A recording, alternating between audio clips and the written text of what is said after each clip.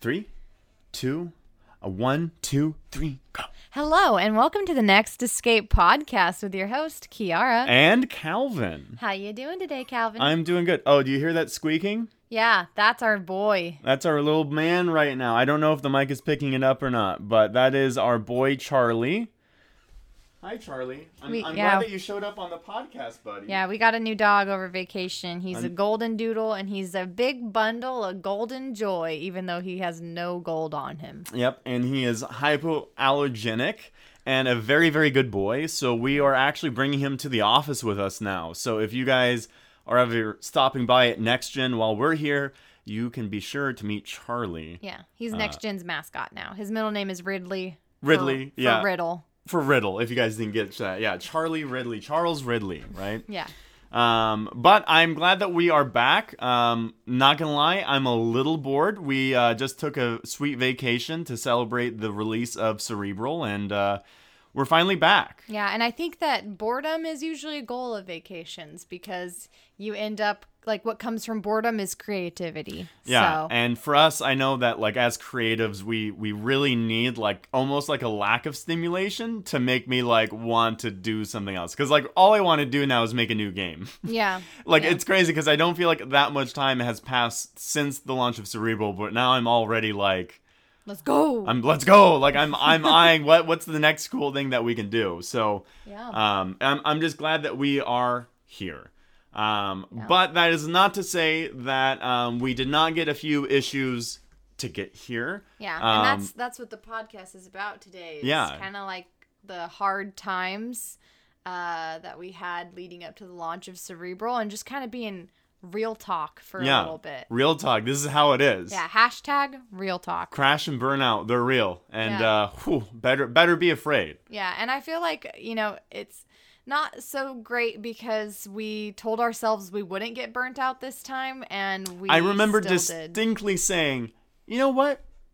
We're not going to get burnout. We're not going to crunch. That's not us anymore. We're not going to do that. We're better than that now. Yeah. We're above that now. We've grown as people.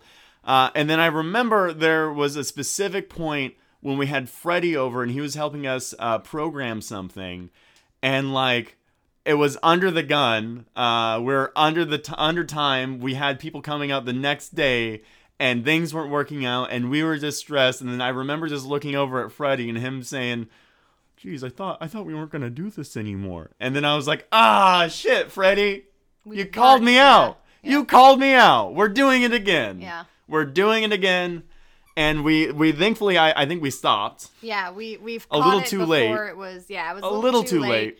But luckily we have such great people behind us, and everyone was super understanding when we rescheduled the pre-orders. It was honestly like as good of an outcome as it could have been, because when we launched 3 weeks after that, or it might have been even 2 weeks. 2 weeks after that. I remember. It was a blur. It was a blur. When we did launch, though, it was received very well, and everything worked, so it was nice. So, I mean, it was a trek, an adventure to getting that room open. I know that we were talking all the way back in the summer of last year when we had our first severe meetup. I thought that we were gonna have this room out by the end of summer. Yeah. Or at least by October, because October is always our slow month, and I would really want a new room to come out.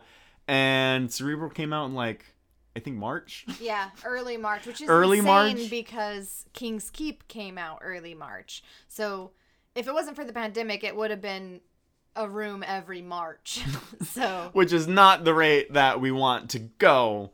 But it just kind of ends up happening that way. And I think that that's something that we are trying to learn now as young budding business people and creatives and escape room makers, that like it does take time. And I think that our processes about building stuff has been better, about being on top of things has been better than ever before, I would think. I think we have a Scrum board going up. We're on top of things. And I think that we're able to think more clearly about what we need to do. But the issue is that we kind of counteract that by being more ambitious with what we want to do. Because we can do more cool stuff, we try to cram as much stuff in there as possible which means that all the progress that we made in, streamlining solutions and getting, Raspberry Pis and Arduinos pre-programmed and ready to go doesn't really help us because we're just trying to fit so much stuff in there, right? Yeah, and I think because of that, like, having this grand idea of what the room is going to be, it ends up being not exactly what we pictured in our brain, just because from the ideas to the implementation, things get cut, things get taken out. And I think because of that, because it's not originally what we wanted, it does seem like, I think we get a little insecure and a little like vulnerable about the idea. A good part of the way through any room that we made, I think almost any project that we've made, like I have to think to myself, is this still good? Is this still what we wanted? Is this still going to end up being like the result that people are going to love? Yeah, and it's hard because it's hard. Like it's definitely because escape rooms are art, So like it's almost like you're putting yourself into the room, and if somebody doesn't like it, it almost feels as if they're rejecting you. Yeah. And that's not a good feeling at all. Well, I think it might even be a little bit different if it was the exact room that we wanted to make. If it was perfectly exactly what we wanted, maybe things would be different, but there's compromises that we have to make. There's things that we have to streamline and shortcomings that we have to overcome that, who knows, maybe if we get better at making rooms, those won't be as apparent, but like, I have no idea. I just remember back that, like, even with the outdoor escape room that we did back in 2020, October 2020, thank you very much. We made that room just because of October. Yeah. Not March. I remember that we had this crazy idea. It was an outdoor zombie theme where you were in a tent and you would occasionally have to leave the tent, which I hadn't really seen an escape room leaving the room to go do something. And we had the idea of that, like, you would need like zombie repellent canisters. Do you remember this? Like, you'd have to collect. It was almost like an not the escape maze, the crystal maze type experience. Yeah. Where you'd have to effectively buy time to go outside. And that was almost what the entire game was based around. That and then scavenging for supplies. But we had to take that element away because it was too distracting from the actual escape room itself. And it was just a cool feature. But like, that was a big one that I thought that if we didn't have that game wouldn't be as good. And there were things in Cerebral too that I thought that, this absolutely has to be in here in one shape or form. But they're not necessarily in there, and I don't think that the room is necessarily worse for it. Yeah. Right? Yeah. Right? Definitely not. Like, I think that if I actually made the exact games that, like, I like wholeheartedly, like, we from the day one we came up with the concept and we acted on it exactly how I came up with it, I don't think that they'd be as good as the rooms that we have. Yeah, I think that they would most likely be like all like 3 hours long. It'd probably be 3 hours long. Because we end up cutting so much material that it's just, I can't imagine including it. Because like people right now, Cerebral is our first 75-minute game. Because that wasn't really intentional from the get-go. No, we wanted it to be an hour just like the others, but we found we just simply put too much stuff in there, and there wasn't really anything that we particularly wanted to cut. So, the experience as a whole is just great, and it was like kind of hard. What's the one thing that we could take away? And there are things that we could, but the experience itself, if the game that we made is 75 minutes long, let it rhyme, like let it go and let it be proud of it. Yeah. And the crazy thing about us making a 75-minute room is at the exact same time, I believe 2 other Central Valley escape rooms independently, all like none of us talked, but all independently decided that our rooms were an hour and 15 minutes long. We talked a little bit. I don't know if I mentioned it. No, David from Clever, he was like, hey, I'm thinking about making Dracula's Demise 90 minutes long. And he was like, what's your thoughts on that? And I immediately balked at the idea. I was immediately like, nah, you don't want you don't want to do that, man. But that question kind of got into my head a little bit about like, well, what if there's a little room for a little longer of an escape? Maybe. Yeah.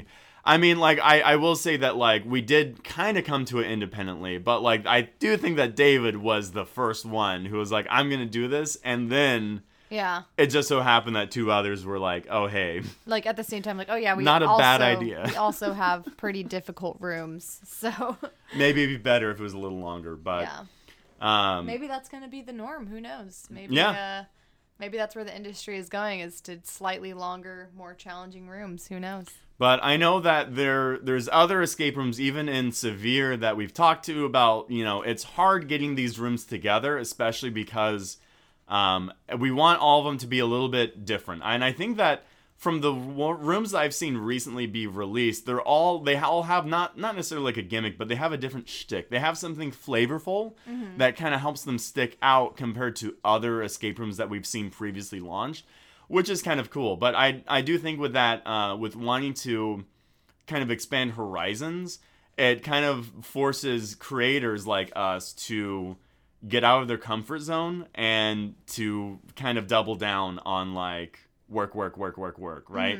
Like for us, it was, this just to illustrate what our process was, is that we wanted it to be released in October. We wanted Cerebral to be out in October, right? And then that continually got delayed to where I thought it would be done by Christmas by Christmas time. I thought that people would be able to play it. In fact, I remember sending out an email saying that you'd be able to play it along with your in-laws. And like, I was very, very bold and sure that like we'd be able to do that. I think I said that maybe sometime in November. And it's difficult for me because I just want everybody to be happy. Like, I want everybody to just have fun with the room. And I think that we asked for pre-orders just too early on. Yeah. I think that's a lesson that we had to learn with Cerebral as to when to ask for pre-orders, which I think that they're really beneficial for us to knowing who exactly would want to play, and getting that initial support for the room is incredible. But we just asked for it too early on. Yeah, I think we asked for the pre-orders too early on, and then we scheduled the pre-orders too early on. Yeah. So.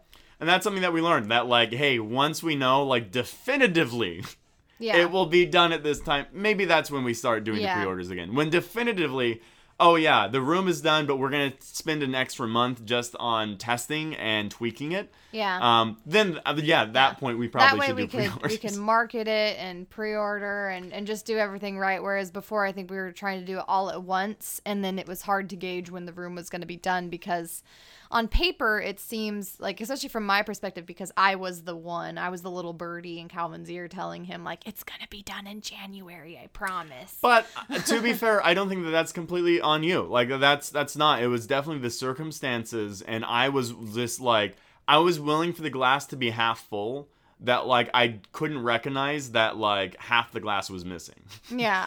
Like, oh no, that's a full glass. Like, no, that's just half a cup. Yeah, I see that. It's weird though, because when you put like something down on a scrum board, for instance, and you say like, I don't know, like build X or whatever, it's just one card, so you feel like it's gonna be like, okay, that's just one day. I could get that done in a day, and probably. I remember you telling me so many times, oh yeah, I can make like one puzzle one day, and I'm like, at that rate, we'll be done like in 2 weeks. Yeah. And it's hard. It's hard. Yeah, it's hard figuring out exactly how much time things take. I will say that like that's also something as a team that we're having to grow into and grow with each other. That like I definitely handle a lot of the business end type deals, as well as like the game design elements. But when it comes to actually building stuff or using the artistic endeavors of both of us, that falls mostly on you, because I'm not really the artistic, and it's not that I'm trying to write me off or anything. I don't really want to be. I'd rather be the game designer who tells you like, okay, we need this kind of art in here. We need this kind of color. We need this kind of mood in there, and to see your visions come true. And I don't know if we mentioned it on this podcast or not, but like in Cerebral, for example, one of my favorite things is in the first room, the yellow, right? When I was like, I want it to be gross, I want it to be nasty, and you're like, okay, we're gonna put like black mold, we'll put cigarette stains, we'll make it look really nasty in here. I'm like, oh, okay, sounds good.